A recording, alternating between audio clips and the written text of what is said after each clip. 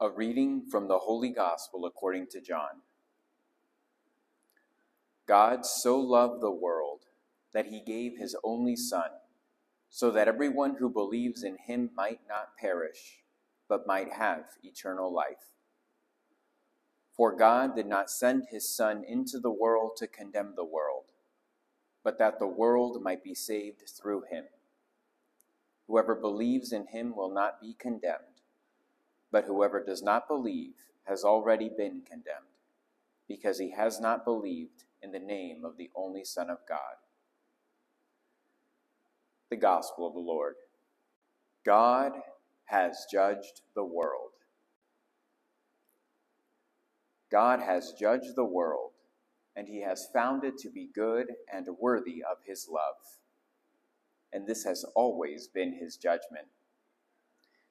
In the creation story of Genesis, God repeats over and over and over at the end of each day that what he had made was good, until he gets to the very end and creates humanity.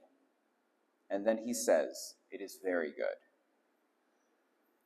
And he continued to believe that up until the moment when God, right before the incarnation, looked down upon the world, saw all of the hurt and the harm, all of the ill that had befallen his beloved people, the evil that was present within creation.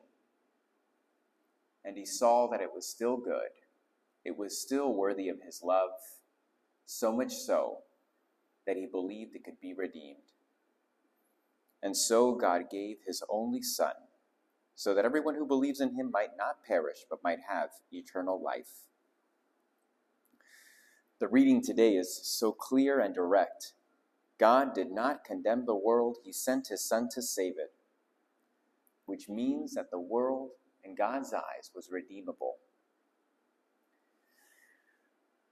Do we believe that? Do we really believe that the world is worthy of love and can be redeemed? There are so many reasons to fall into despair and to give up hope in the possibility of redemption for humanity. Yet this is not how God saw the world.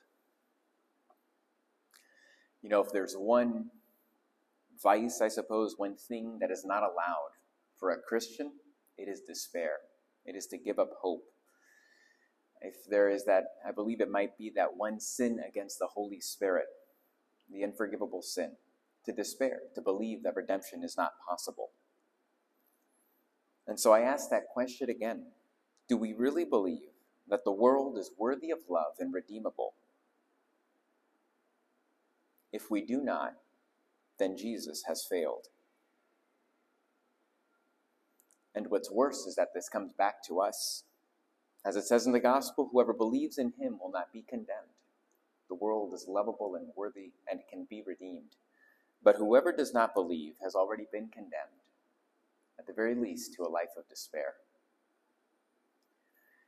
And I have a lot of bad days when I feel myself within that despair, when I can feel trapped by it, when I can think the world is going to hell in a handbasket, just skipping its way there.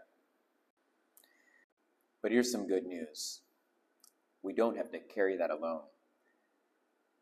As a matter of fact, today we celebrate the solemnity of the Holy Trinity, which in some sense, beyond our understanding, God, who is three persons in one, also does not carry it alone. And we are made in his image. And that's why it's so important and so valuable for us to come together and to gather as a community in church, to be able to encourage and support each other along the way. My favorite moment in Mass as a kid was always a sign of peace. Everybody would loosen up, smile to each other. You'd maybe get giggles out if you were holding them in. It also meant the end of Mass was near. But it was my favorite moment because of we in a community turning and looking towards one another. And that is what we do when we come together in church, to help encourage each other, to never lose hope that this world and this life, it is good, it is worthy of love, and it can be redeemed.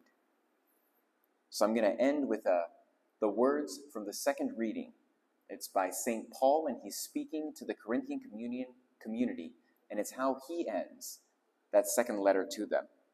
And he says to them, "Brothers and sisters, rejoice. Mend your ways. Encourage one another. Agree with one another. Live in peace, and the God of love and peace will be with you. Greet one another with a holy kiss. The grace of our Lord Jesus Christ, the love of God, and the fellowship of the Holy Spirit be with you all." Amen.